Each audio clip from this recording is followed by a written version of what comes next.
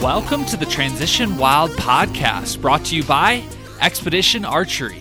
I'm your host, Adam Parr, and you're listening to episode number 43, where we cover public land elk hunting with Jared Scheffler. Hello, and thanks again for tuning into the Transition Wild podcast, the number one source for Western big game hunting. I hope you're having a great day. It's middle of May right now in Colorado. The weather's getting warm, and I'm ready to get outside and hike and start kind of doing some summer prep and shooting the bow and all those things. It's after today's podcast, it really has me thinking about elk season, and the reality is it's really not that far away.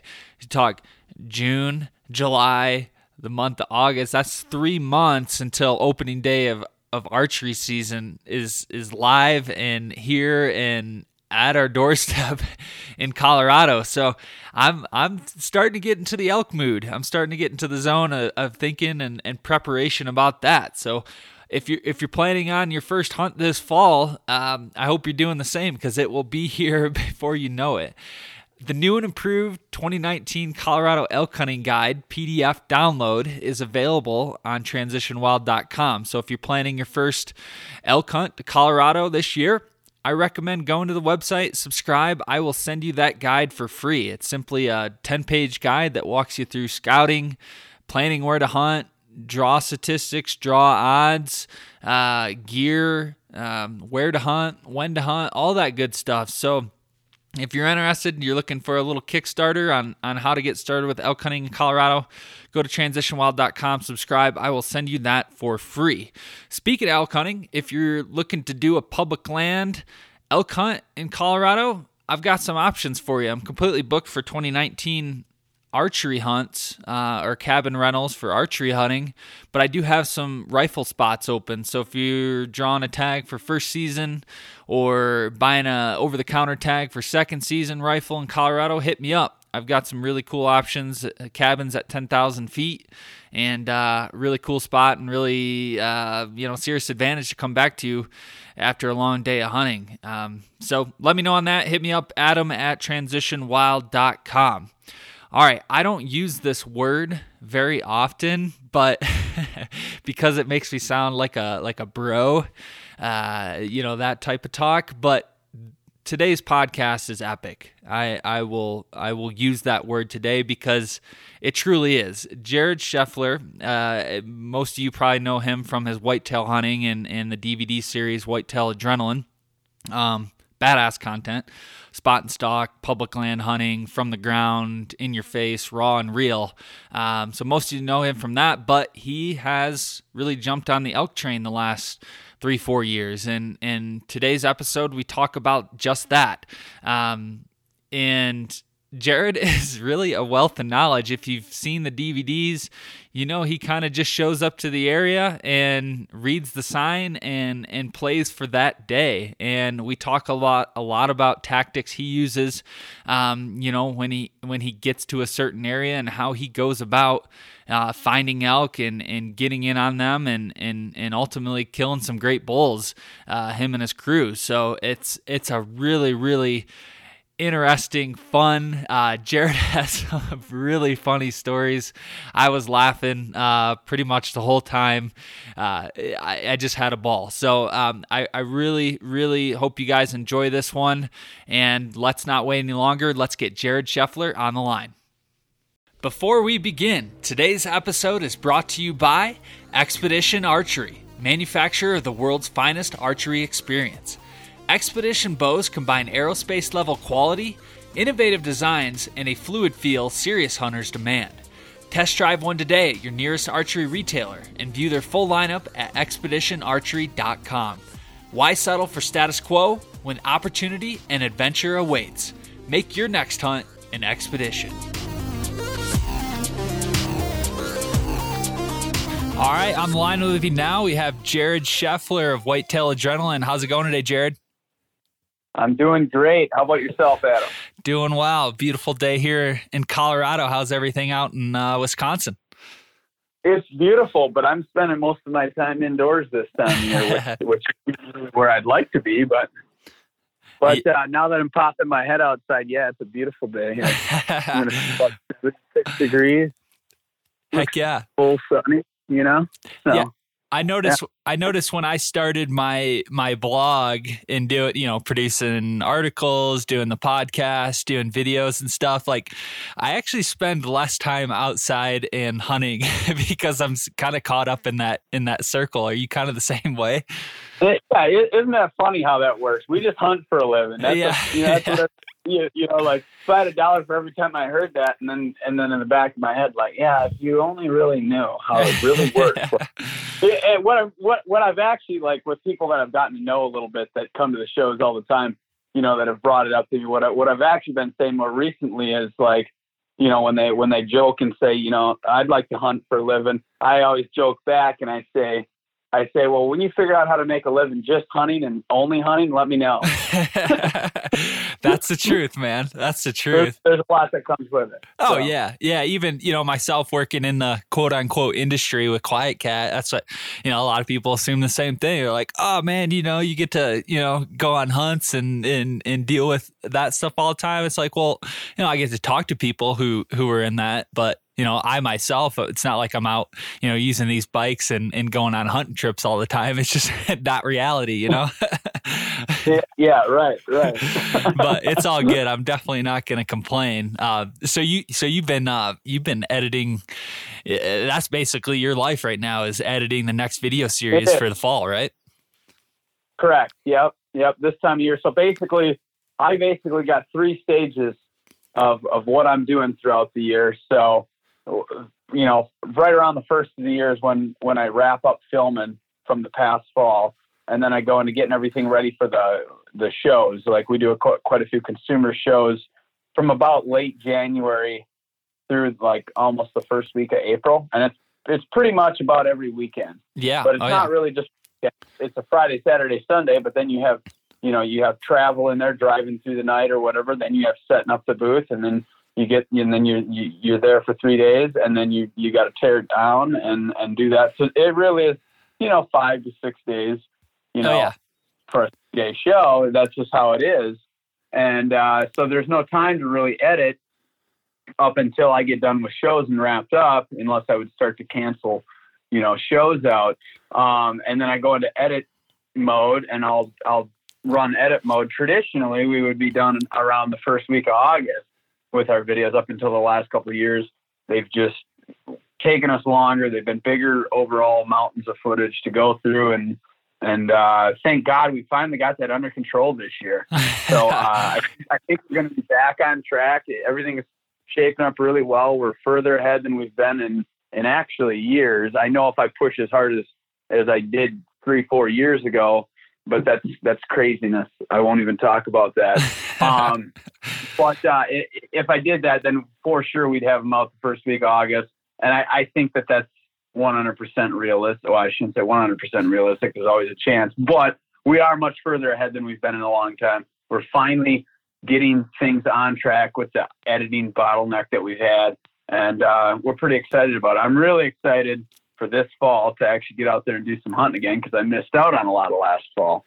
Yeah, I remember seeing that last year. You kind of, your editing ran over, and you had a late start in getting those videos out. So I remember we were talking at the show in Harrisburg. I don't think you said you didn't really start hunting till after Thanksgiving or somewhere around then, right? Yeah, the day after Thanksgiving is when I actually started bow hunting. First time out in the field was 2 days before Thanksgiving. So wow. We got wrapped up with the edit late Monday night, and then my buddy Al had an Iowa tag, so we drove through the night Monday night, and we're hunting at sunup Tuesday morning, and it took him 2 days, and he ended up getting a really good buck, and then I crashed that night, and it was Thanksgiving that day, and I just kind of slept in. I just needed to regroup. And then we headed to Kansas, and I started bow hunting Friday morning then after Thanksgiving. So yeah, I don't need to ever do that again.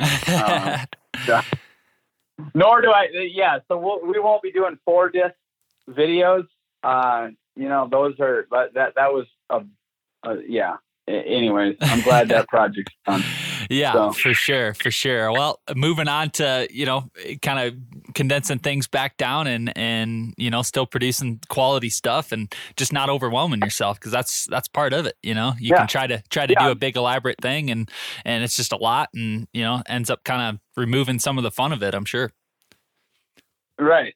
Yeah. It definitely did. It ran me pretty dry in that department. So, but I'm really alive right now because we're getting things headed in the right direction, for the future too. And we're very far ahead. Like I said, I mean, we're further ahead than I can remember in many, many years. So that's awesome, I'm man. excited about it. Good deal. Well, the main thing I wanted to cover today is really just elk hunting, and obviously you're known more for the whitetail side, but really wanted to pick your brain because I know you've been diving into the elk hunting the last couple of years. So I want to get into that, but for most people probably listen to this, probably know who you are and have probably seen your videos, probably have a bunch of them. But for those that maybe do not know what Whitetail Adrenaline is, just give us a little background, maybe on what you do, the DVDs you produce, and maybe how you got started. Sure. So, well, basically I got started back in 2007. So our first video got filmed in 2007. And my cousin Jim and I were the main people in it, and we just really we filmed it in a just a different style. We just were having fun with it. Yeah, like we weren't setting out to necessarily produce a video. We talked about it, and we talked about kind of what we wanted to do. We just wanted to do an entertainment based video. There was a lot of how to, and at that time there was a lot of how to stuff, and it felt, I don't know, it was just weird, but it just kind of felt like people were trying to force people into their way of thinking all the time, kind of about things. And we just kind of wanted to do a video that showcased just hunting and having fun and, showing the mistakes, everything that goes along with that. And people pick up how to things just naturally in that. So we filmed that first fall. And didn't really do much with it. And then I lost my job in March of 2008, and I drove home from after losing my job, and I immediately went to work editing that first video, got that video out, and people seemed to like it. And that was that first video was some public, some by permission ground. And then the next year, that fall, so that coming fall in 2008, Jim and I, my cousin, we grew up hunting mainly public land, a big public land swamp located near our place. And there were some other public land parcels, but we hunted a lot of that. We were like, let's do this. Let's kick off this public land series, and do it. And so that's the way we've done it ever since, the all public land series. So what is it? 11 seasons or 12 seasons of the all public now? Wow. Whatever that comes out. Yeah. I don't know. You'd think I'd know off the top of my head.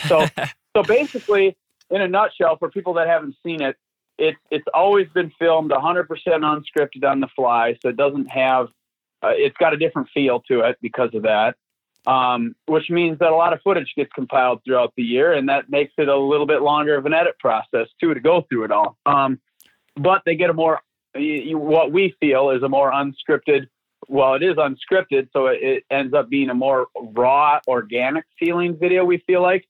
And just whatever that person's feeling at that exact moment with true emotion or true whatever they're going through or having a good time or whatever that might be.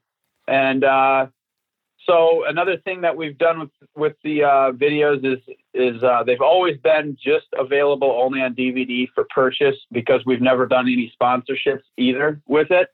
So that's another way that we, I guess our approach has been to try and keep it as raw and authentic.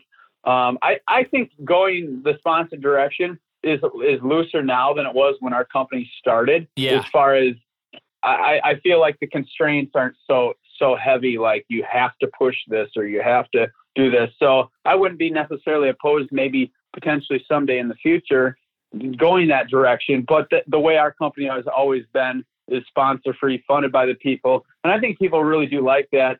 And thankfully, we've built a really loyal fan base over the years. And then another thing that we started implementing is this is a whitetail series, although we've had some elk gun stuff in the last few seasons.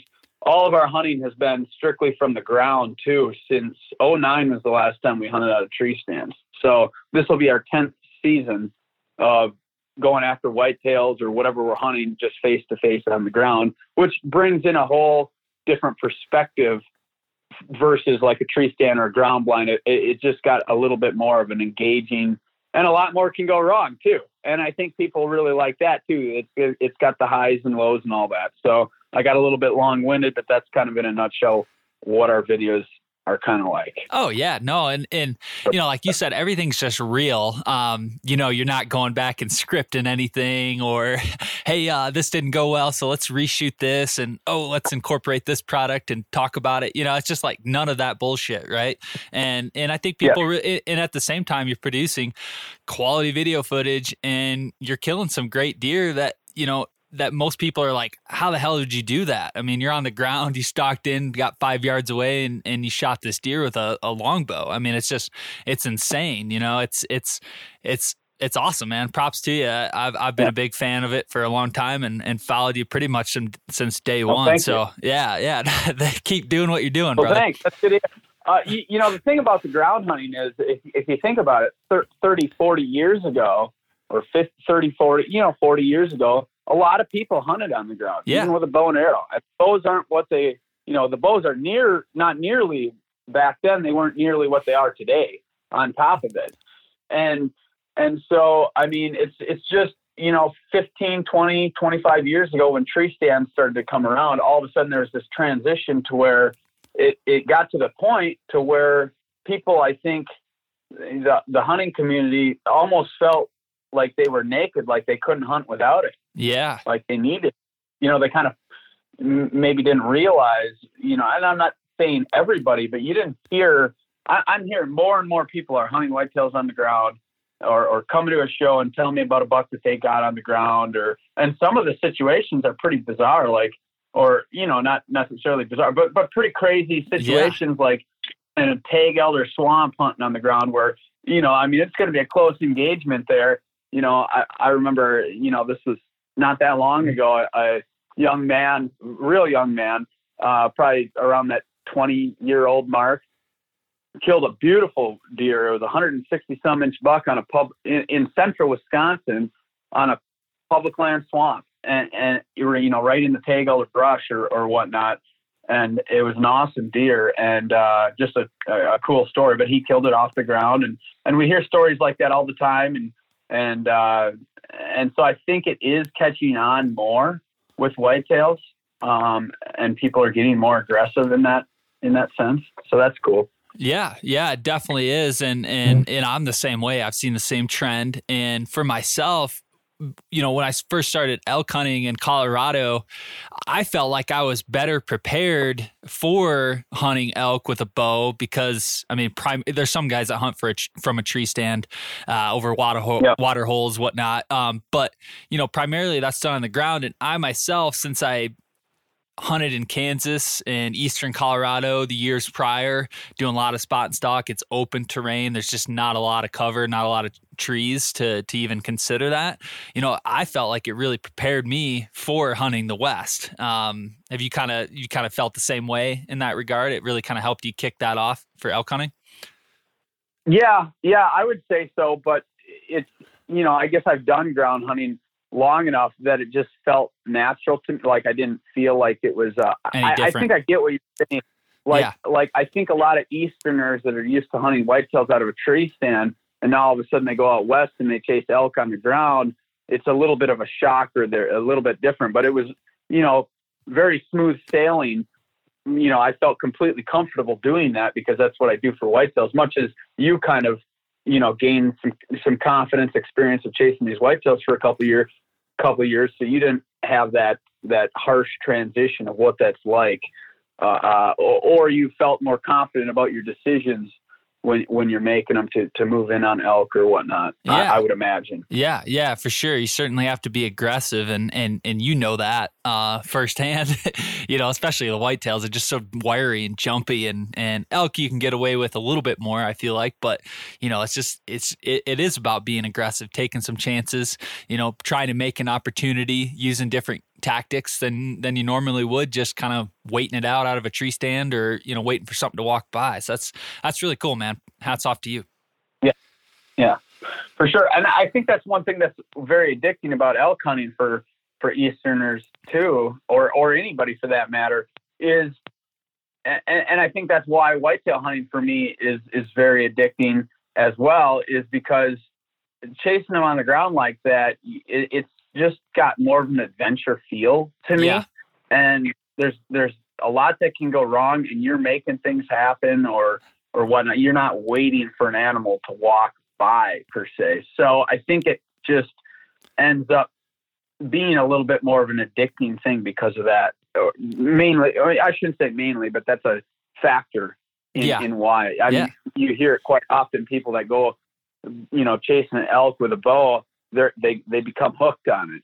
And I mean, some of it has to do with, when you get an elk fired up bugling, I mean, that's a rush, but then that changes down face to face too. And it just, that puts it over the top. Oh yeah. So. Yeah. It's a wild ride. So when did you first start taking elk trips? Is this something that's been going on for the last couple of years? When did all that kind of come about? Yeah. So, 2015 is when we started, I guess I started doing a little bit of elk bow, and then we did our first elk gun. So elk gun stuff, we've been putting on our whitetail gun video, and we've done, I think, pretty darn well successfully with the elk gun stuff. But I've been working on a separate elk bow video that's probably 2 to 3 years yet out from being produced. As far as there's a mountain of footage there, and we're just gonna kind of gonna chip at it when we, we're focused on our whitetail stuff now that we're starting to get that under control. We're gonna be chipping on the elk stuff when we have a chance, and so it'll probably be 2-3 years before that video gets produced. But it's been fun. It's been a wild ride, and I've been to quite a few states and on quite a few hunts. And yeah, it's every bit of addicting. It is addicting, just like what people said. I've always been a whitetail hunter, and I guess I used to hunt turkeys, and I killed a lot of turkeys back in the day. But I guess I got a little bit turkeyed out. More recently, I've been thinking about actually getting back into it again now that we're starting to get this editing bottleneck under control. I'm thinking next year I might do a little bit of turkey hunting, yeah, just to, or break it up a little bit. I might take it out hunting or something like that. Turkey hunting, that'd probably jack me up more than actually shooting a turkey myself, because I've done that enough. But aside from that, nothing really interests me besides whitetails for years. But I got to the point where I didn't really enjoy early season whitetail hunting as much as I once did. Yeah. And not nearly as much as the rut. And, I guess I just wanted to try something different, as far as I wasn't as excited about elk bow hunting as I was just about going out and getting into the mountains and doing some hunting in the mountains. That excited me more. But now that I've been into elk and had them fired up bugling and been on a lot of good bulls and in a lot of good, cool situations, now I'm addicted to elk hunting, not just because of the mountains. You know what I mean? But it's funny, because now I've break from early season whitetail hunting, and now I have more of a drive to actually do a little bit of early season bow hunting for whitetails again, just because I think I need kind of a little bit of a break from chasing them early season. I had just done it so much over the years that, yeah. I a little bit rambly there, but. No, all good. Yeah, no, I completely feel it. And like you said, it is a good way, that's the great thing about September archery hunting for elk. I mean, it doesn't really conflict with a lot of, deer hunting season with the rut, so to speak. I mean, if you're looking to kind of get away, I know in Michigan where I grew up, October is pretty slow. I might have hunted like the first day or something, but I wasn't hunting in September really. And that's a great opportunity to go west and try it out. And like I tell people too, like on their first hunt, don't really expect much if you're doing DIY public land, over the counter unit. Don't necessarily expect to even like get a shot at an elk. Just go out there, experience it, learn it, get a feel for it. Take what you've learned, come back the next year, and you've got a much better chance at, getting a shot and potentially getting a kill, which kind of sounds like you've kind of went down that same road. Yeah, I would agree with that 100%. And I've told quite a few people that same thing that are telling me they're going on an elk bow hunt. There's not like, especially from Easterners, first time elk bow hunters, it's not a very high success rate. Yeah. It just isn't. And, not to say it's not doable or it's impossible by any measure or that you shouldn't go and do it. It's a whole new animal. And so, like you say, that first trip is really just kind of getting your bearings and getting getting a feel of what it's like and how to dissect this, massive landscape and mountains and terrain. And I think that first trip or the first trip or two, you really gain a lot of ground if you're aggressive and I think you're laying a good foundation for, doing a second, third, fourth elk trip down the road, so that first one, I mean, you might be successful. Sure. I got some different things that I've definitely learned. I've learned a lot. Let's put it this way. I went into it like super rookie. Okay. Like this video is going to be, it's going to be hilarious. It's going to be great because I don't know anything about elk hunting as far as like, I mean, I know what an elk is. I know that what a bugle should kind of sound like, but I don't dare blow on a bugle call or even use a call for like 2 years or whatever, besides a hoochie mama, which is obviously not a very great call. I mean, it's can't really mess that up. You can't really mess it up. At the same point, it's very limiting. So I did call in a 6x6, and I missed it on a general over-the-counter tag in Colorado my first year. Inside longbow range, 21 yards or something like that. And he got the drop on me, and I maybe would have hit him a little bit high anyways, but I was surprised at how quick they can move. Oh yeah. And I've seen videos where they move quick and sometimes they just let it sit there and hit them. Isn't that weird? Yeah. Yeah. It's wild. That's wild. Speaking of that, Yeah. Speaking of that, like what were some of the differences that you initially noticed kind of, switching from the whitetail world to elk? Like, was it maybe you could get away with a little bit more? Was it kind of the difference in maybe the intimacy with calling and that whole setup? Like what were some of maybe differences and maybe a few similarities as well? Sure. So, okay, to give you a little bit of give the viewers here a little bit, or the listeners here a little bit of a general overlook of what my first season of chasing elk was like. So we had a big edit project that year. And by the time that edit project was done and I had 3 weeks to kind of get some other business things wrapped up, I'm very ill prepared by the time hunting season comes. I don't have time to prepare. I was shooting the bow, a decent amount that 2015 season. But outside of that, I really didn't have any time to prepare as far as like, I didn't blow on an elk call until I'm like halfway out west.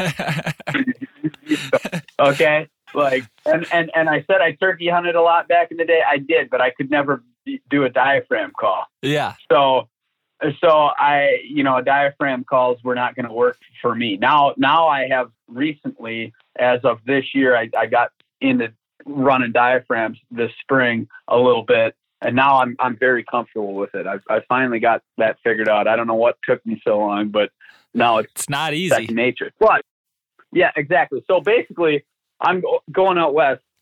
My first season, I'm as green can be with this, and I'm not going with anybody that's elk hunted or have somebody out there that I'm meeting up with that's elk hunting. And I'm purposely doing this because I wanted to produce this video from a guy that doesn't know anything about elk hunting and document the journey. And to be honest with you, I kind of went into it a little bit not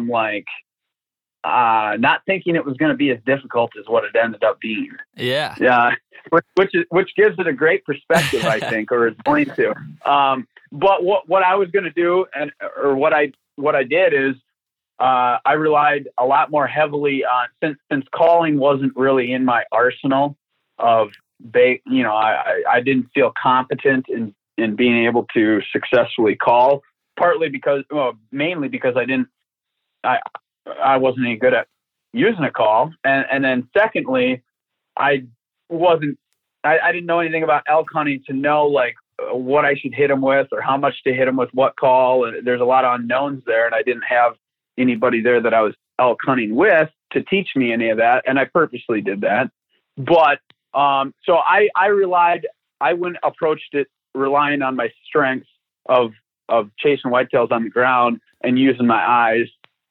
And so, that's how I approached my first season and even my second season of elk hunting, a lot more heavily on, diagnosing. I mean, elk are not that much different than whitetails in the regard of, they don't like people. I know that sounds silly, but so basically my platform, the main thing that I try to do with whitetails, with hunting whitetails on public land, is I try to eliminate acreage, and I try to find spots that are overlooked or spots that people don't realize is public, one or the other.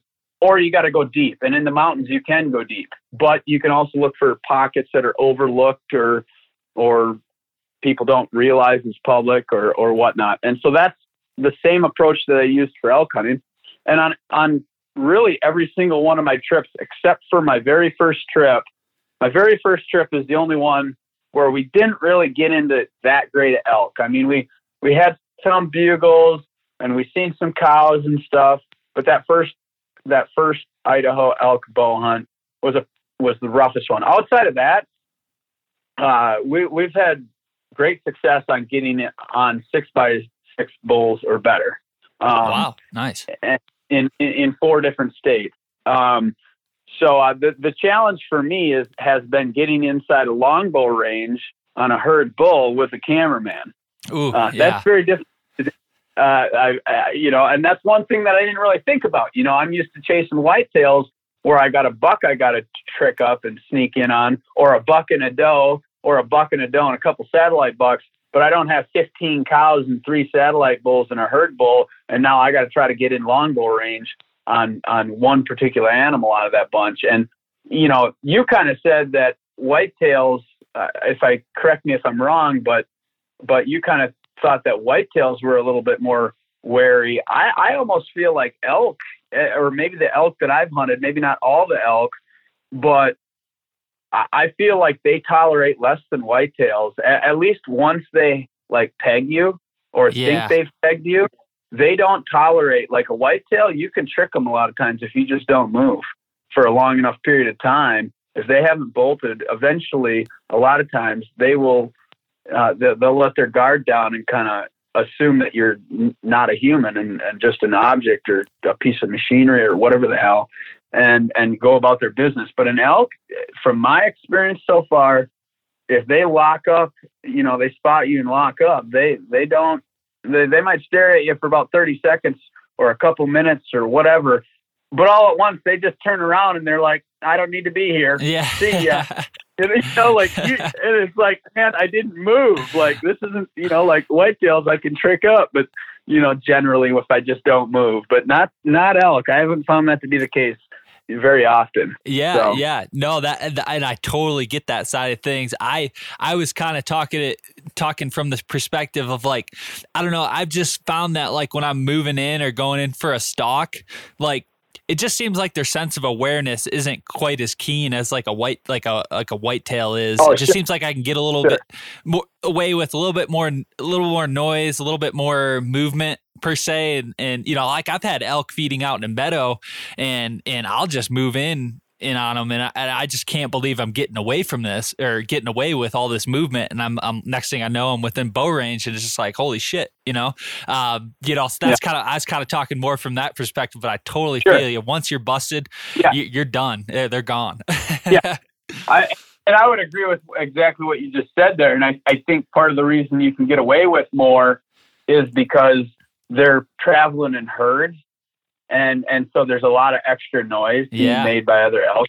They're constantly used to that. And then also because they're surrounded by 10 or 15 or 20 other elk or however many all the time, there's all this extra movement. And so I think they use their peripheral vision. I can't say that word, peripheral vision a lot to where they might kind of see you, but just assume that you're an elk and keep grazing or whatever. They just assume that movement is from an elk and don't realize that you're sneaking up. I would think that might tend to apply some of the time. Yeah, no, that makes total sense. So I can't say. So you mentioned like that first year like what was your whole strategy? I mean, were you doing, are these some areas that you kind of like pre-scouted digitally, like Google Earth, Onyx Maps, trying to find some overlooked public lands? Were you calling, the Department of Wildlife and talking to them on numbers or success rates? Like what was kind of your planning process on, getting started and diving into a state? Yeah. Yeah, no, that's a great question.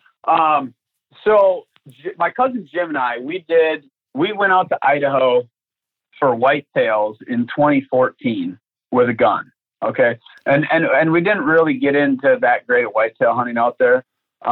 There's a lot of whitetails out there. We just didn't get into anything really that great of size, but we ran into this pocket where there was, a few bulls, several cows, and it was just all tore up with all kinds of, rut sign of elk and whatnot.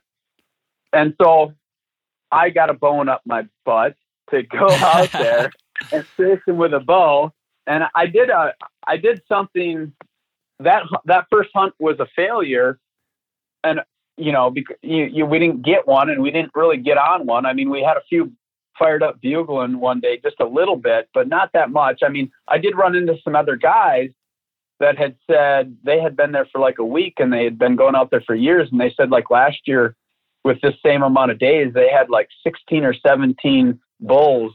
And that year that I was out there, they hadn't had one that they had been able to call in. Oh, wow. Or anything. It was a really off year, I think, for that area, but I made a rookie mistake, which I never should have made, but I would have never done it on whitetails.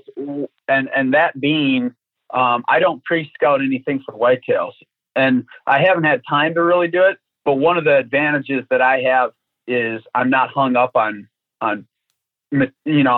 stuff that I found while pre-scouting.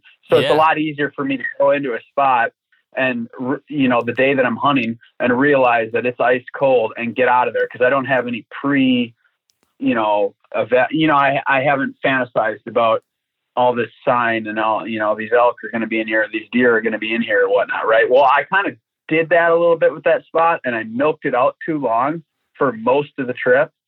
And we just weren't getting on any elk, and we were covering quite a bit of ground. I mean, we didn't just, as soon as we realized elk weren't in that pocket, we moved a couple of miles and whatnot, but we just kind of milked out that whole kind of 10-mile radius area right there too long. And then it was the last day, or the afternoon of the second to the last day.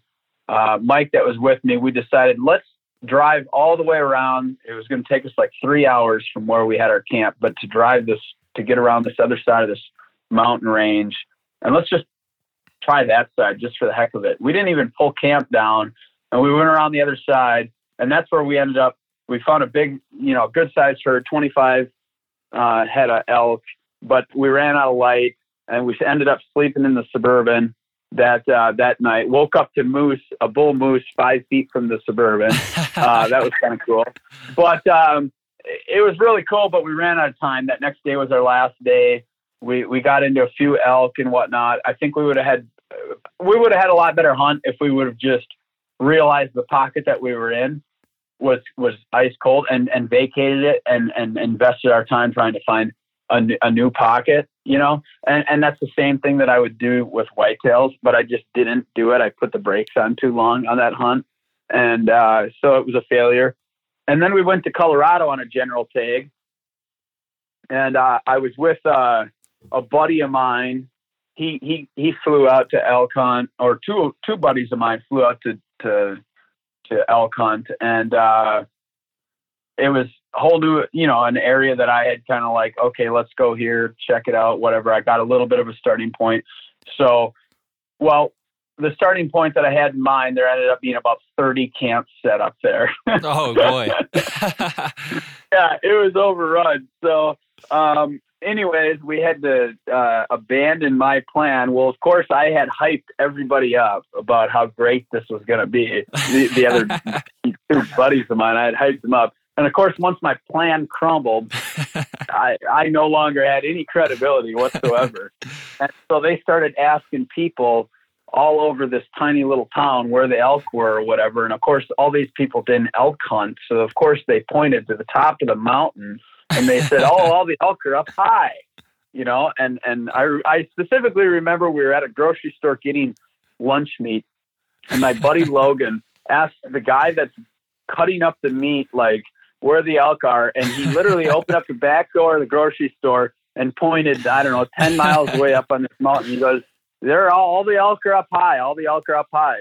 You know, and I can see that up high is these grass flats. I forget what kind of grass it is off the top of my head. But I think they're pretty high in protein. The grass is up there. So it kind of makes sense, whatever, you know?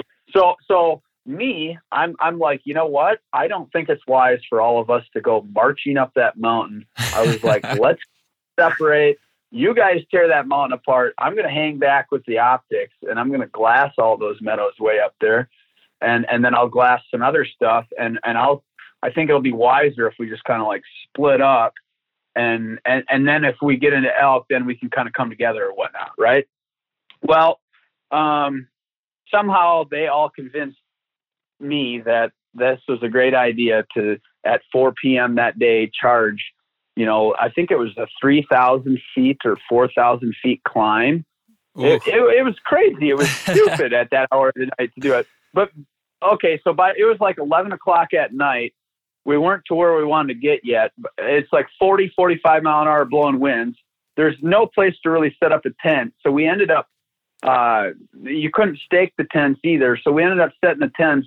And like literally it was so steep that these 2-man tents, you're rolled into the other guy. Like, and I can sleep anywhere. So I slept great, but like we were using trees to keep the tent from rolling down the mountain, you know, like putting the tent up in a tree.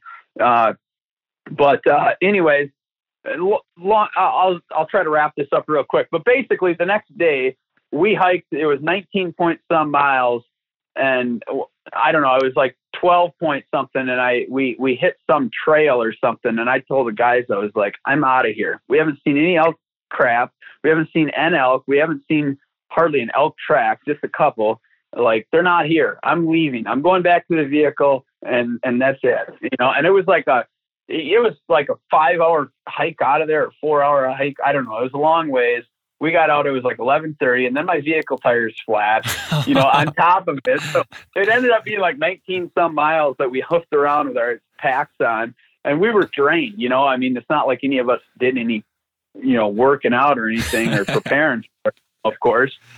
So the next day, my buddy Logan fires up some guy at the gas station. Now this guy's been he's been elk hunting, you know. He's like, yeah, I've killed elk, you know, and I can't go this year, but you know, I've killed elk up in here, you know. Well, they get all jacked up and they're ready to tear up into the mountain again. And I'm like, nope, not doing it this time. I'm going to hang back and I'm going to glass. I'm going to glass the meadows, the edges of the public where, you know, there was some private that butted up to the national forest there, but I'm going to glass all this. And that's exactly what we did. And we, you know, saw a few elk come out of the public. And the next morning we just got in there right in that area, and we had about, I don't know, it was like 50 elk or something like that is what what we kind of figured. There's a bunch of them come through, and we were on those elk for a couple of days. Didn't kill anything. I let like a 5x5 go, or I guess he wasn't quite in longbow range. But anyways, what ended up happening is we almost rolled the vehicle. Oh, our shit. first morning. And so we were kind of in a spot where it was going to be risky. So we just waited for somebody to drive down the road that would pull us rather than try to actually get out of it, because we were afraid we were going to roll it. Well, I had heard a couple of bugles way off the mountain, in this more desolate foothills, kind of not real big stuff. And it was a mental note, like we had seen these other elk up near the national forest. They had come out of the national forest. That's our plan. We got into those elk for a few days, but then that ended up going dry. So I ended up looking at things and I was like, holy crap, there's a bunch of BLM land right here in these foothills where I heard these couple of bugles come from. And so I investigated that, and I got into elk like you wouldn't believe. Wow. On a general over the tag. And that first night that I hunted that, I missed him, but he was like a 320 6x6, 320 class 6x6. And I literally took a shot off a dirt road that I found out the next year. Like, okay, so I knew it was all BLM land right there, but there was like a sliver of 150 yards of private where that gate met the main, or where that road met the main road. So, but the BLM touched the road like, I don't know, a quarter mile up the road. So that's where we accessed it. Yeah. But we didn't realize at the time that you could just open that gate and drive down that road, and access it that way. So I literally took the shot on that dirt road, at that bull. I mean, it was like a dirt road, it gets one vehicle every probably 3-4 days kind of road. But all these elk hunters, there was a lot of them camped down where we were camped, but they were all driving right up that road to get to the main mountain and driving right by this really easy to hunt stuff. And I mean, the one day we filmed a big giant 7x8, and he didn't quite make it on public. He was like 150 yards off. But we've seen quite a few good 6x6s, over the course of like 5 days in there. And I mean, they were fired up, like 200 bugles in the morning kind of days. I mean, it was crazy. So, wow. That's that freaking awesome, was a little man. bit of a long, that was a little bit of a long story, but that what I learned about elk hunting is, or I shouldn't say what I learned, but one thing that I've learned is I don't like to go, quote unquote, tear the mountain apart until I have an objective. Like I have a reason, like I've got a visual on elk, or I've been in there and I kind of know that there's going to be elk in there. I'm not really crazy about going and completely draining my physical capacity, which then drains my mental endurance. I like to kind of like hang back a little bit and survey things, then get a starting point, like, and then I'll go tear it apart. Yeah. No, that makes total sense. Like, that was a freaking awesome story, Jared. Thanks for like seriously elaborating on all that. Is hilarious and a lot of good tips. Like, the first thing I pulled from that is, like, your first plan didn't work out, right? So you had a plan B, and then you start trying to find other areas. Then you went, and I've done this too, mainly for whitetail hunting. You go into town, you go into the restaurant, you start chatting it up with the locals. They're the ones that, are going to put you in a certain spot or know a little bit more about the area. So then from there, you didn't make the same mistake, and you kind of, instead of barging right in full force, I'm going to, hike up this mountain and I'm going to find these elk, you hung back, you start listening, you start watching, you start glassing, and then you get a better idea. And then you kind of, have a really good bead on a place to go. And you did all that. Right. So that's badass, man. I love it. Yeah. You've got a direction. And the thing about it is if you're in an area that has some meadows that you can survey. So what I like to do is I run good optics. Like I run Vortex razors, so they're up there. I mean they're really good. And I can spot elk from miles away. So I'll get in a location where I can glass a big area, you know, and even if I got a glass elk 4 or 5 miles away, I'll do it. You know, in fact, the one time I spotted elk 9.9 miles away. Wow. Like I was able to like map it. I was like, I got out. I wasn't sure it was elk, but we were able to get in the vehicle and go get closer and realize it was elk. And we were able to like pinpoint exactly where they were, because there was a landmark right there that we were able to pinpoint like where we were sitting. And I was like, holy crap. Like I was using 12 by 50 binoculars and I spotted them from that far. Like I wasn't sure they were elk, but I was like, I think those are elk, you know? And anyways, so what I like to do is I like to get in a spot where I can glass, you know, a broad area, because, you know, like if you got 10 meadows, there might only be one meadow where you get a visual on elk that night, you know, or in the morning or something. And, you know, an elk chain, you know, I mean, they're not necessarily always running the same patterns and things like that, obviously. But now I've got that starting point, you know, and I've got that direction. And the one thing that I know that I've learned about elk hunting, and you hear this, some years they just aren't fired up bugling. So if they're not fired up bugling, I can still rely on my visuals that I'm getting in these meadows to at least get me in the ballpark of where they're at if they're not talking to begin with. So now I've kind of killed two birds with one stone there. If, you know, I've located elk. Now I've got a point of direction. I'm fully charged up, you know, because a lot of Easterners too, they'll drive through the night or they'll push themselves pretty hard to get out west.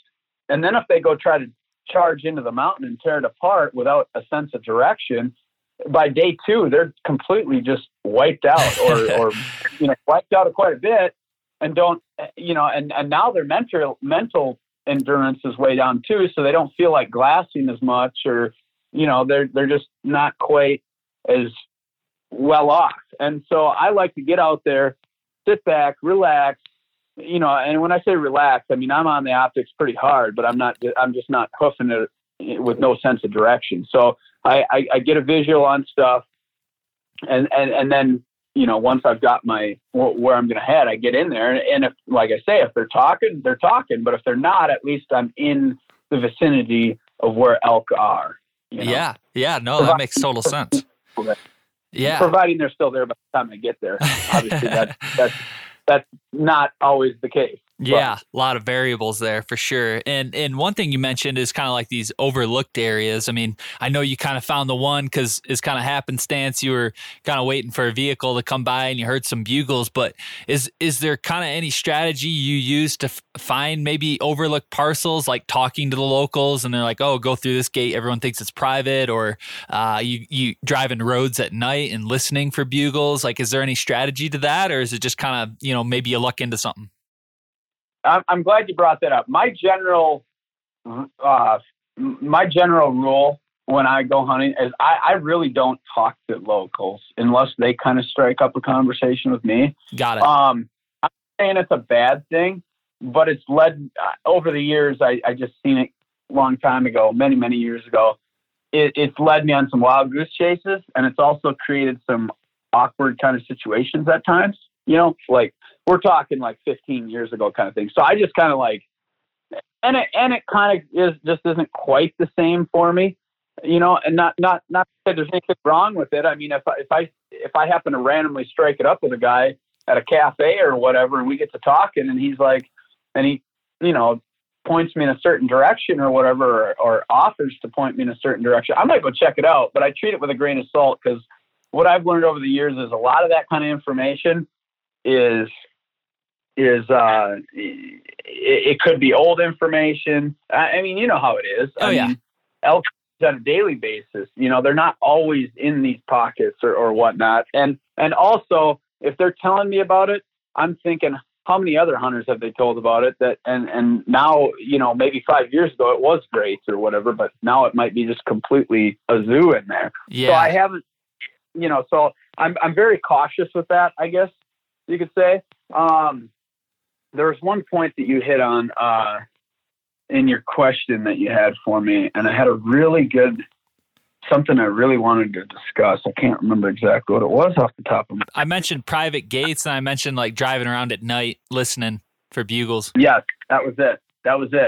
So fast forward another year, I go back to Colorado on a general tag, and I kind of got myself in a bind where I was coming from Idaho, dropped a camera guy off at the airport, and was supposed to have another camera guy fly in. Well, unfortunately, he had an emergency last second, like he was at the airport, and all of a sudden an emergency happened. He couldn't come out. So I was like, oh, I'm going to have to self-film. Okay.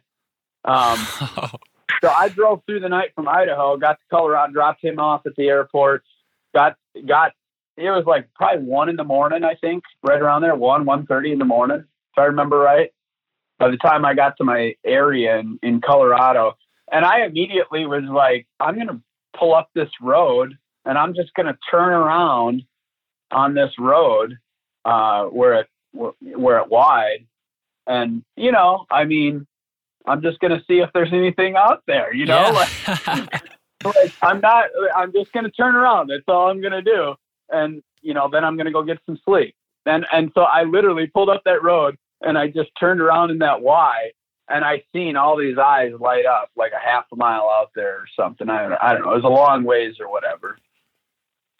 And I was like, okay, cool. Well, it was all private right there, but I learned from the year before that the elk all kind of come off of there, and then sometimes they end up filtering.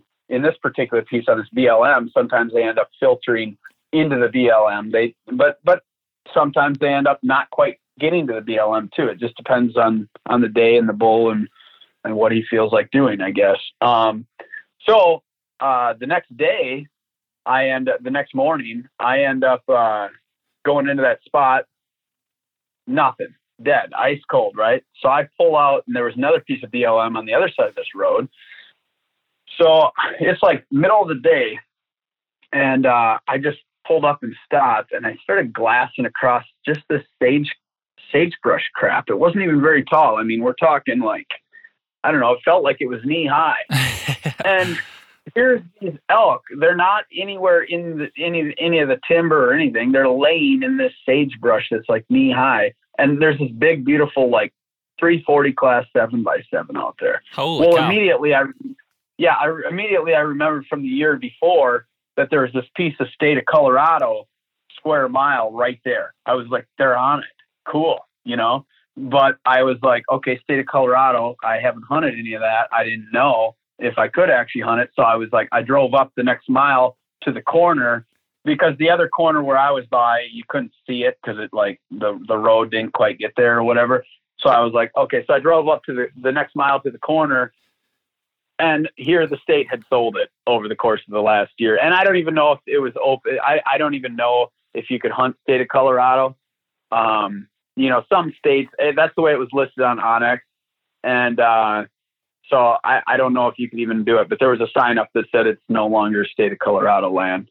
So, I played cat and mouse with that bull, and he eventually, the last day, he finally got on public, and I picked the wrong kind of, I'm going to call it a ridge because it is not a mountain or even close to a mountain. And I went to where I thought I had a better chance of killing when I should have just stayed in my more visual spot where I'd get my visuals, because he was right up there with all the cows.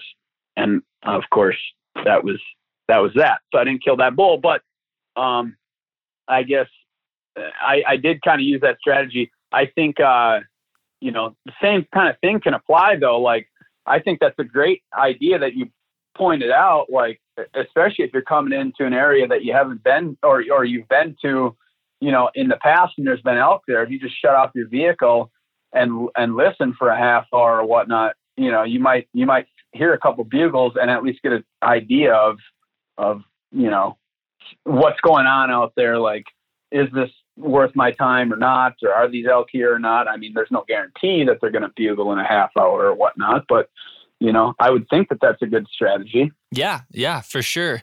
Well, on the topic of bugling, are you mainly like going chasing elk on these out of state trips during more of the rut, like mid to late September, or have you hunted early season? What's your take on that? Yeah, I've hunted early season, just a few days into September. And then I've bull hunted, even as late as the last day in Montana for archery, which is, I think, the 14th or 15th of October, or it was that year. I can't remember. It's right around that mid-October when it gets over. So I've hunted through that whole range of dates. I prefer, generally speaking, like that third week, like Colorado. I prefer more of that last week, and those states. Yeah. But here's the deal: is I've done Idaho. I've been out to Idaho, and I've been out to Idaho earlier in September, and it's a more northern state. But I've always heard more bugles later September. That's just my experience so far, but I can only base it on so much. But, I guess I've just not heard them fired up bugling as much. But on the flip side, I've never been like a master bugler or whatever to try to get them fired up. But generally, I think if they're fired up anyways when the sun comes up, kind of thing. And, I mean, me blowing on a bugle tube might get, a bugle here and there if they're not fired up, but it's not going to, I don't think, create a 200 bugles in the morning kind of day, and I've seen a lot of them in Colorado. I mean, it was like, I'm not kidding you. It was like most of them days when I got into them on that BLM, it was like 200 bugles a morning. It was crazy. Wow. So. Wow. That's crazy. Yeah. For me, I've kind of seen it as a trade-off. It's like maybe the early season, you don't see as many hunters and there's less pressure, but they're not talking as much. It's not the full blown rut yet. But if you wait till that third, fourth week, you definitely have a lot more action, a lot more bugling, a lot more rutting activity, but you can run into some more people too, is what I've found. Yeah. Right. I think there's a trade-off there. And here again, I think there's enough area out there's enough public land opportunity out west. That's one thing that I really like about out west is you got so much ground.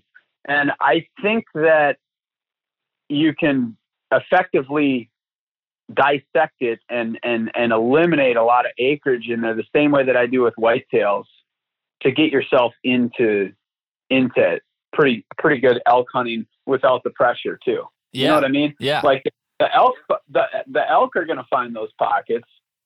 So, you should be able to find them too. And it might not be easy. I mean, sometimes it might be like a no-brainer or easy to figure out, but if the elk can find those pockets, then we have the ability to possibly find those pockets, I guess is maybe the right way to say it. They're out there, Yeah, totally. And the only elk that are gonna, in my experience, the only elk that are gonna be, you hear these stories about elk rolling right up in camp. Well, I think those elk either aren't really, like, it's probably like a draw unit, a special draw unit where they don't get a lot of pressure, or they're elk that just filtered in that had no clue. Yeah. or whatnot. For sure. And they just happen to go there. But as soon as they start to get hunted, in my experience, elk don't tolerate. They tolerate less than a whitetail, I think, as far as human activity. Once they know that you're there or you're out there in the same, I mean, they're gone. They're like, yeah, I'll see it maybe 2 miles over in 2 days or whatever. You know what I mean? Like that's just how they operate. Like a whitetail, he'll just run 300-400 yards or whatever, if that, and go about his business, whatever, or whatnot. But an elk, no, he's like, yeah, I'll see you. Yeah, herd animals, man.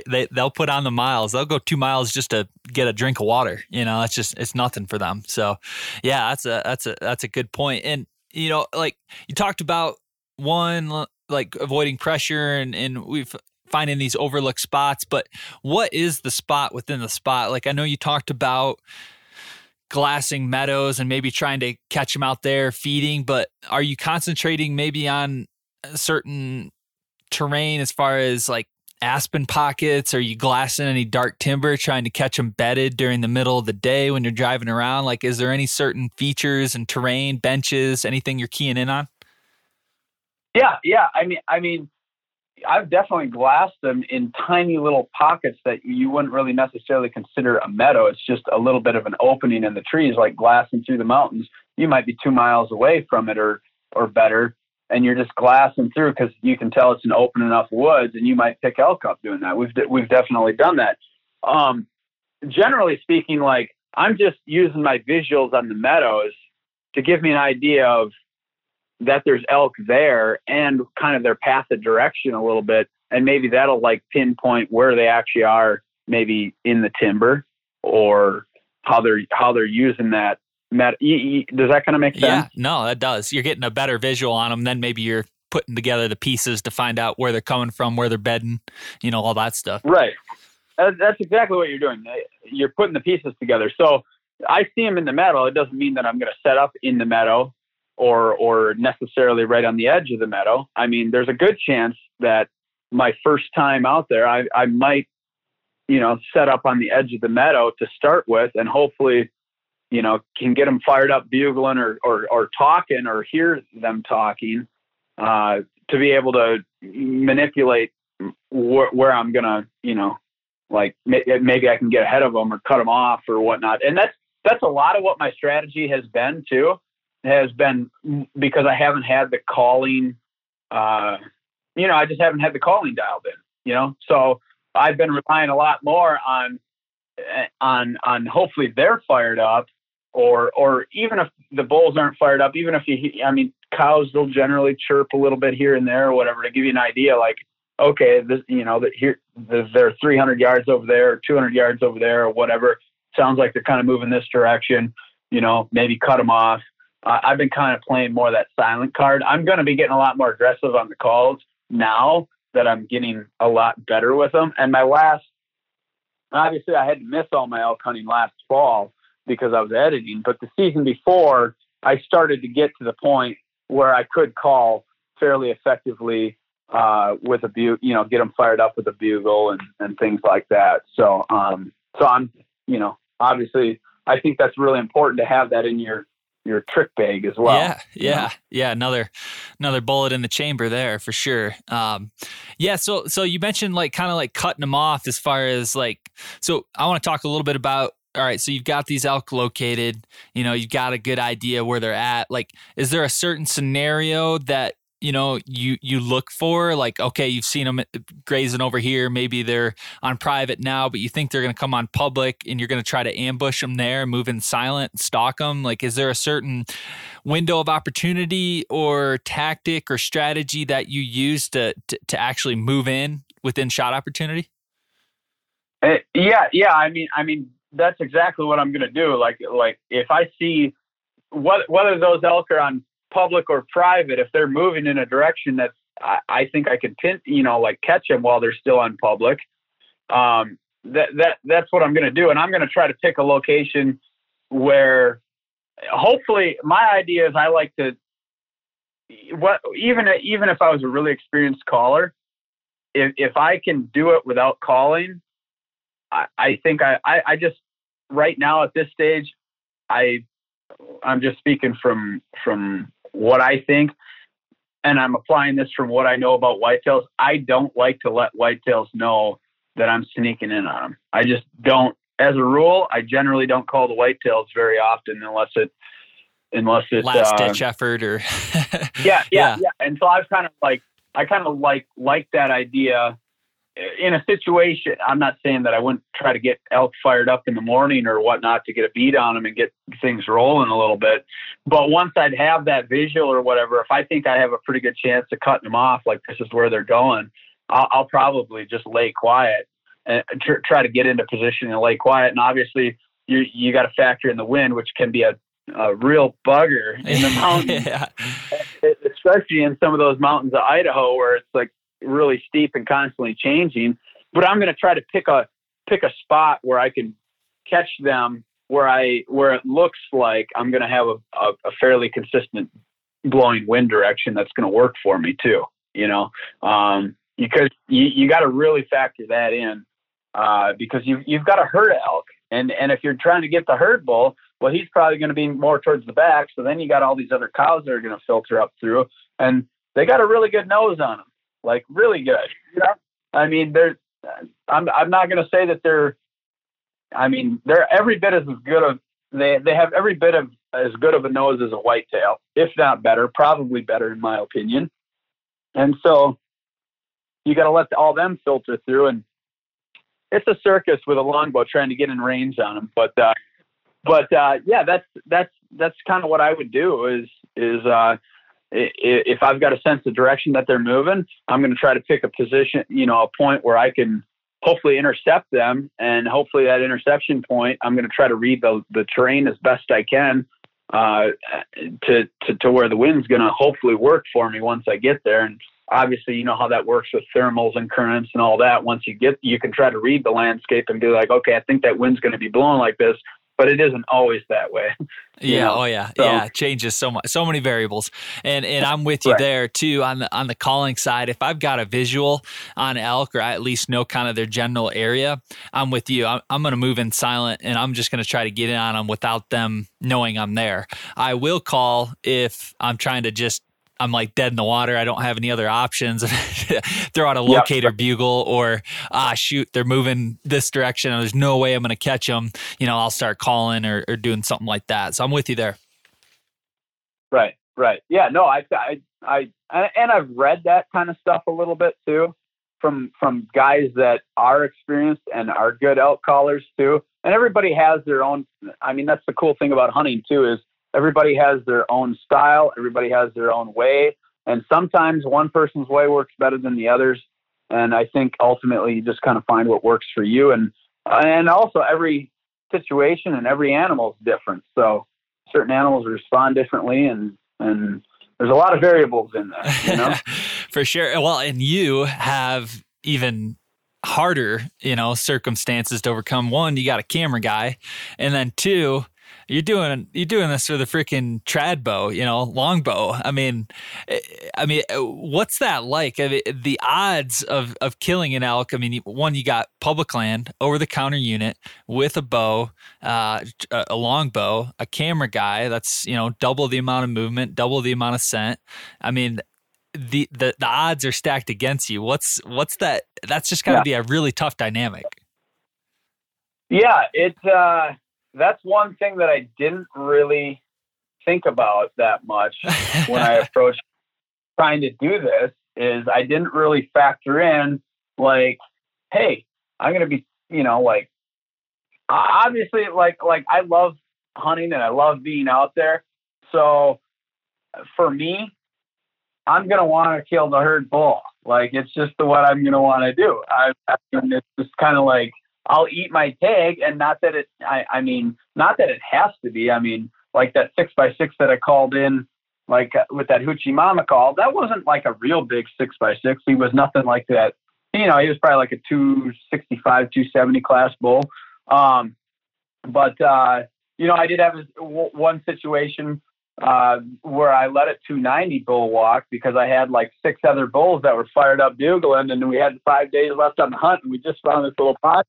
And I was all jacked up, and this 290 bull just came strolling in. We were playing the silent but violent card, not calling. These bulls were just naturally all fucked up. And this 290 from out of nowhere that hadn't even been talking just kind of strolled on through it. I'm like, holy smokes, maybe I should do that. But then I'm like, in the back of my head, I don't want that hunt to end. That's a big part of it, is I don't want the hunt to end. And so I didn't. And I wouldn't say that I necessarily regret it, because on the last day, I almost killed this 340 bull that we had found on the first couple of days, and then we had lost him.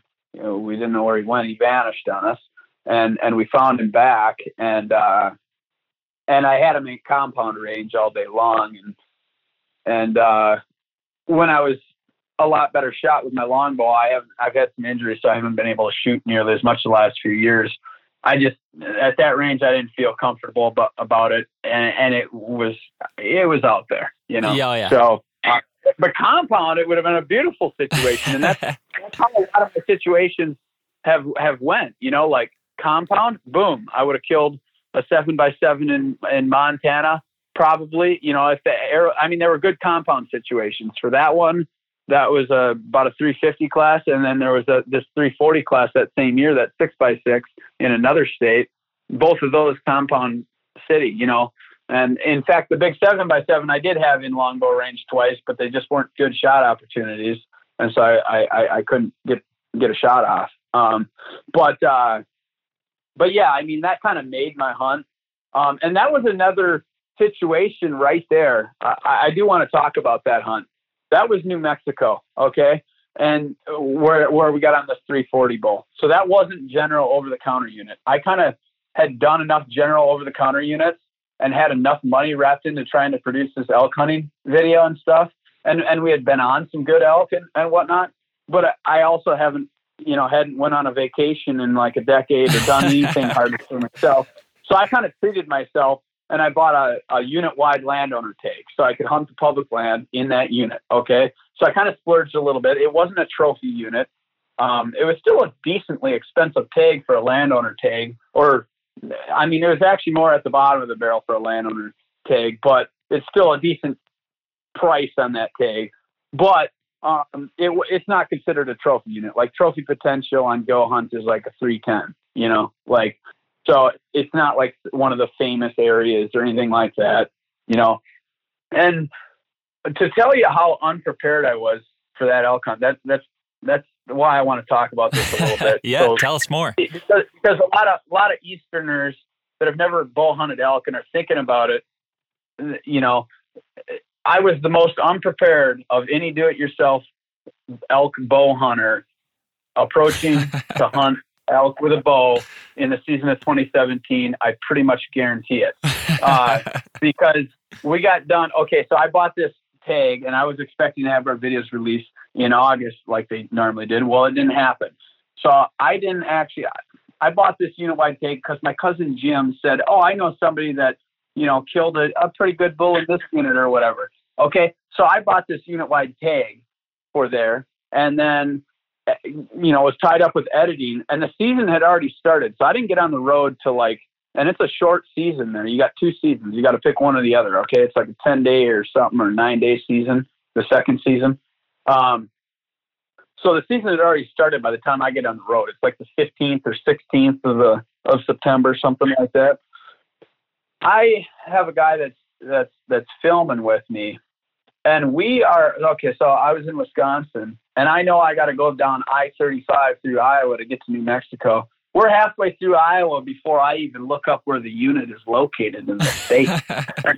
Okay, and I don't have anybody out there scoping things out, or I didn't have any information like check this pocket out or anything. I just had my cousin saying, yeah, get this unit, So I'm going into this as green as you could possibly, like who would ever do that on a do-it-yourself elk hunt? Not even know where you're headed. But basically I applied the same aggressive style that I do to whitetail hunting, and it worked out pretty well. So we spent that first day driving. We spent a lot of miles driving, and we'd periodically stop to listen for elk bugles. We'd blow on a bugle tube a little bit to see if we could get something fired up, just to get some locators out there, but, the guy that was filming me, he thought I was crazy, being this unprepared or whatever, but it felt totally natural to me because that's what I do for whitetails is, I'm not going to worry about too much about the details. As soon as we get to the unit, I've got all the public land loaded on my GPS because I bought the GPS card for there. So I'll be able to quickly, figure out where the pressure pockets are and all that. So we're going to drive all these roads, figure out where the pressure pockets are. And we probably put on 250 miles that day. We covered a big area, most of that unit, just driving these roads through it, figuring out where the pressure was. And we got a few visuals on just a handful of elk that looked like they had maybe been bumped by hunters. And that first night, we pulled off the side of this main. It was a gravel road, but it got a lot of traffic. And we pulled off to that side of the road. I forget why, but I heard a bugle. Okay, not that far off the road. And I started looking, and there was this tiny little meadow. It was like the size of, I don't know, a 3-car garage or something. Tiny little meadow, completely on the other side of the road from where I heard the bugle. And there was a couple other tiny little pockets of meadows. And I started glassing through there. And all of a sudden, that's where I spotted this big 340 6x6. Now, this thing is not far off the road. He's like 500 yards off this main road. I mean, there's vehicles coming up this road every 5 minutes, and it is the easiest spot to get to, much like that BLM spot that I found in Colorado over the, on the general over the counter unit. And all these elk hunters are, it doesn't look like good elk habitat at all. There's hardly any elevation there as far as like a mountain or anything. I mean, I've had a lot of whitetail hunts that were a lot tougher as far as terrain wise than where that elk was. So anyways, we ended up getting into that elk a little bit. And then there's a 310 class that was compound range, but not longbow range. And then that we lost him there for a few days. And then we ended up investigating that pocket where we had seen the visuals on those few elk that looked like they had maybe been bumped by hunters. And that's where we got into those screaming elk and that 290 walked through and all these other elk were fired up and whatnot. Well, that spot ended up going cold. So we went back to try to find this 340. And that's when we ended up finding him second to the last night. Didn't have time to make a move. But the next day, he was being real quiet. He wasn't really talking. And there wasn't a lot of open country right there. Like I said, there was just a few meadows that were real small, like a 3-car garage. So we just happened to catch him pass through there a couple times. And I realized, okay, he hadn't moved off. He had just went quiet, and there was a decent amount of hunting pressure within a half mile to a mile of there, but there wasn't anybody really right in that little pocket. But I think he realized maybe that there was some hunting pressure and he just started laying quiet. And we got our visual on him. And I did exactly what we talked about earlier, connecting the dots, is I caught him in the morning and I'd caught him at the night, and I kind of connected the dots of his pattern, and I was like, he's got to be bedding. Like, he's got to be bedding right up in this crap, and so we'll catch him in the morning coming back through there. And that's exactly what happened. And we got on that 310 bull that morning, 5 minutes before we got on the 340 coming from a whole different direction. Again, compound range on him. But all I'm saying is that plan was beautifully executed from the standpoint of this elk wasn't talking, but just having that visual and connecting those dots of, okay, he's still there. He hasn't went anywhere. He's just being quiet. And we kind of connected those dots. The next morning got right in the spot where we thought we could catch him. And that's exactly what happened. Just unfortunately, a calf got ahead of it. Yeah. Anyways, I made a move. He was coming up through. I made a move, knew where I needed to got there, stopped, didn't move. I was crouched down to the ground, and there was one tiny little twig. I mean, it was the smallest little, and that's why I was saying earlier, like, I feel like they're every bit as sharp as a whitetail, because there's a tiny little leaf. It was like 2 inches long, and it was still moving, and it was a dead quiet morning, and it was still moving just a little bit. And he popped out of the brush, and it was barely moving. And I was like, not even thinking that there was a chance he was going to detect me. And he like must have caught that or something and picked me right up. And I was like, you have got to be kidding me. Like, how in the hell did he do that? Well, this calf was coming up behind him that he was with or whatever. And like an old wise bull would do, he let her go ahead, and she ran right up to me 10 yards. Like, I was in the perfect route, the perfect spot.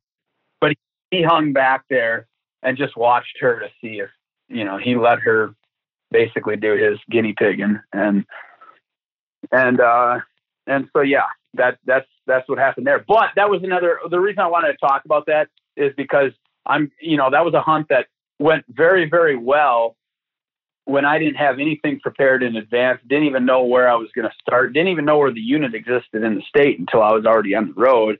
And then we got in there, and we really quickly, and that doesn't scare me, because you can look at aerials and all that stuff all you want. But when you get there, you're going to figure out that there's maybe going to be pressure pockets that are right in those areas that you've identified on your aerials too. You can only do so much with aerials, and now your plan's completely shot. So I'm coming into it open mind. I don't have anything invested as far as time goes on it. So I'm going to drive through all these roads and find all these pockets right away. And then I'm going to start really like keying in on where I think these elk would be based off of the pressure pockets. Yeah. Yeah. That makes total sense. The synopsis I'm hearing from all of this is just, you're taking it more from a strategic approach, as in dissecting an area the day of or what's happening that day, and, having plan Bs, putting on the miles. You're not barreling up the mountain, so to speak. And we see it in your whitetail videos as well. So many inexperienced hunters are, new to an area, and myself included. I get there and I'm so excited. I just want to jump in the woods and start hunting. I want to kill that deer or that elk on that first day, and I just want to jump right into it. But, from what I'm hearing from you, you're taking the approach from, let's stand back a little bit, let's observe, let's scout and figure out all our options. Then, what's the highest probability, and then going from there. That's what I'm gathering here. Yeah. No, you're absolutely right. And that's why, people do see a decent amount of car footage in our videos. Some of the hunts are more inclined for that on the whitetail side. Some of those open plains, that's just the way it's got to be done. But I do that even in a wooded area. I'll go and if I'm going into a new area, I'll drive around several pieces of public, get an idea of, what's getting pressured or what appears to be getting pressured. Is there a pocket that I think is within that's not getting hit? And I'm going to try to survey that whole area. And then I'm going to make some decisions on whether I'm going to vacate the whole area and start over, or I'm going to spot 1, 2, and 3 out of, 10 spots that I checked out. This is my priority. This is where I think I'm going to have the most possibility. Trust me, I'd much rather jump out of the vehicle and be out in the woods. It's not that cool to put 250 miles on your vehicle the first day of your elk hunt or whatnot, just trying to get a feel for the area. I mean, it's mental insanity. It drains you. It completely mentally drains you. But I also know that it has a lot of strong advantages that are going to probably come together on day 3, 4, 5, 6, 7. Whereas if I just tear into there going on a whim, I might eat up a day or two and get nowhere. And now I've just now I got to start from scratch. Yeah. Does that kind of make sense? Yeah, totally makes sense. And you have to fight off every inclination to get out of the truck and start just start hunting. Like it goes against your nature, right? It's like you want to jump in there and you want to get after it, but you have to fight that, what I've found. And you do have to hang back, like spend the first couple of days, getting acclimated, learning the area, and then, going from there. So that's the way to do it. Right. And you can't always do it from a vehicle. Sometimes you do have to, hike back into, sometimes from the vehicle, you can observe a great spot where it's like, man, if I hike up there, I can really see a long ways. Yeah. That's a good point. And sometimes you're going on a whim there because now you've just cut yourself off to just observing that. Whereas like from the vehicle, sometimes you can glass this kind of 5-mile area or whatever. And if you're not seeing any elk, you can quickly get in the vehicle, run down the road 10 miles, glass a whole new pocket, and maybe find elk there, or in a half hour, come back to the other pocket. Maybe, you know how it is. In 2 seconds, an elk can pop out into a meadow from out of nowhere, So, and I mean, we've done that, it's just like a few years ago on a Idaho gun elk tag. A buddy of ours had this elk gun tag, and I had been elk bow hunting that unit, and I had been hung up on this pocket where I was seeing elk every day and some bulls every day, some like 5-bys, and they weren't real good bulls. Like I had been on one earlier, a really good 6x6 earlier, and I was trying to find him back, and I just couldn't find him. But I got into a grind once again. I got into a grind there where day after day I was watching these elk from like 3-4 miles away. And this particular area, it's like a half a day hike to get to where they're at. It's one of them deals. And then you get up there and the elk maybe have moved, and if they move just a little bit, now it's going to be another hour hike, one of them kind of deals. It's a gnarly mess. But I should have abandoned that area and spent my time at least for a day or two checking out a new pocket, because I went to Montana then. The bow season ended in Idaho. So I went to Montana chasing elk for a week. And I came back to film a guy that had the gun tag for that same unit. And the first day, or the first 2 days, we glassed that same pocket where I'd been glassing. I mean, it's a big pocket. I mean, you can, I mean, basically we cover a 5-6 mile span of the mountainside, you know, and you can't see everything, but you can see a good deal of it. And here again, we were seeing those same elk that I was when I was there late bow hunting, right?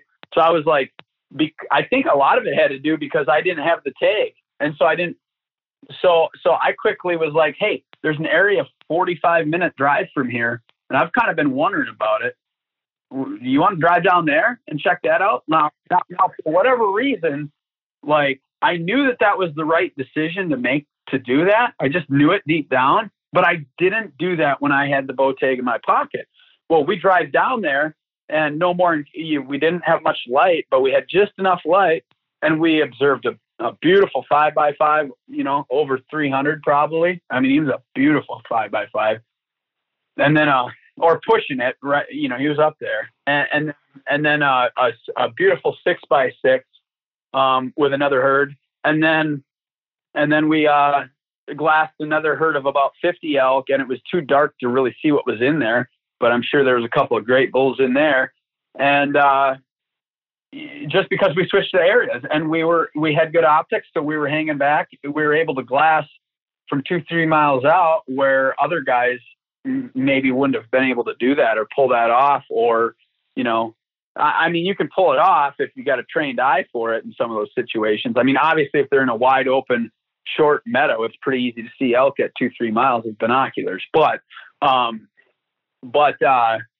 you know, the next morning we were there at sun up on that road again and just glassed them again. And sure enough, there was that big 6x6 coming through there. And I was like, holy crap, if I'd have known about this pocket when I was bow hunting, that was much easier of a hike to get to too. And it was laid out a lot better to cut them off, kind of like what we were talking about earlier. You know, it was just a lot better to work with than where I had been. Well, we went out there that night and sure enough, he come out, he fired up bugling a little bit and came out with his cows and we shot him. You know, he was probably a 315 bull, right in that ballpark, you know? So, but I think that's, I guess what I'm the reason I wanted to talk about that a little bit is because I got hung up on a pocket and I should have abandoned it. And I think you can't underestimate, let's put it this way. If I was without binocs and a spotting scope for elk hunting, I'd be nowhere nearly as successful at getting and finding these elk. And I think it's different when you get more and more experience of hunting elk and different areas and pockets that you have experience where you've gotten into elk and you're a good caller and stuff. I think you can be a little bit more bold and have a better hunt by just getting into the timber, just because you can read it better. You can tell, because I think there's a lot of timber out there that you can walk into and never hear a bugle, you know, and never hear elk, you know. So I think the more experience you kind of get, you know, like I think I'll feel more comfortable doing stuff like that with the more experience I get. But for right now, because I don't have that experience, I rely a lot more on my eyes to get, you know, and glassing to get my visuals on elk, to get my starting point, and then go from there. Yeah. So. Yeah. Makes total sense. And obviously you're running a very mobile operation. You're putting on the miles. What does your lodging or camping situation look like? Are you sleeping in your truck? Are you throwing up a little tent along the road? Are you going into town, grabbing a hotel? What's that look like? It all depends on the hunt. I mean, we've definitely crashed in the vehicle from time to time here and there. But quite a bit of those elk hunts, we'll throw up a tent, and we'll just tent it.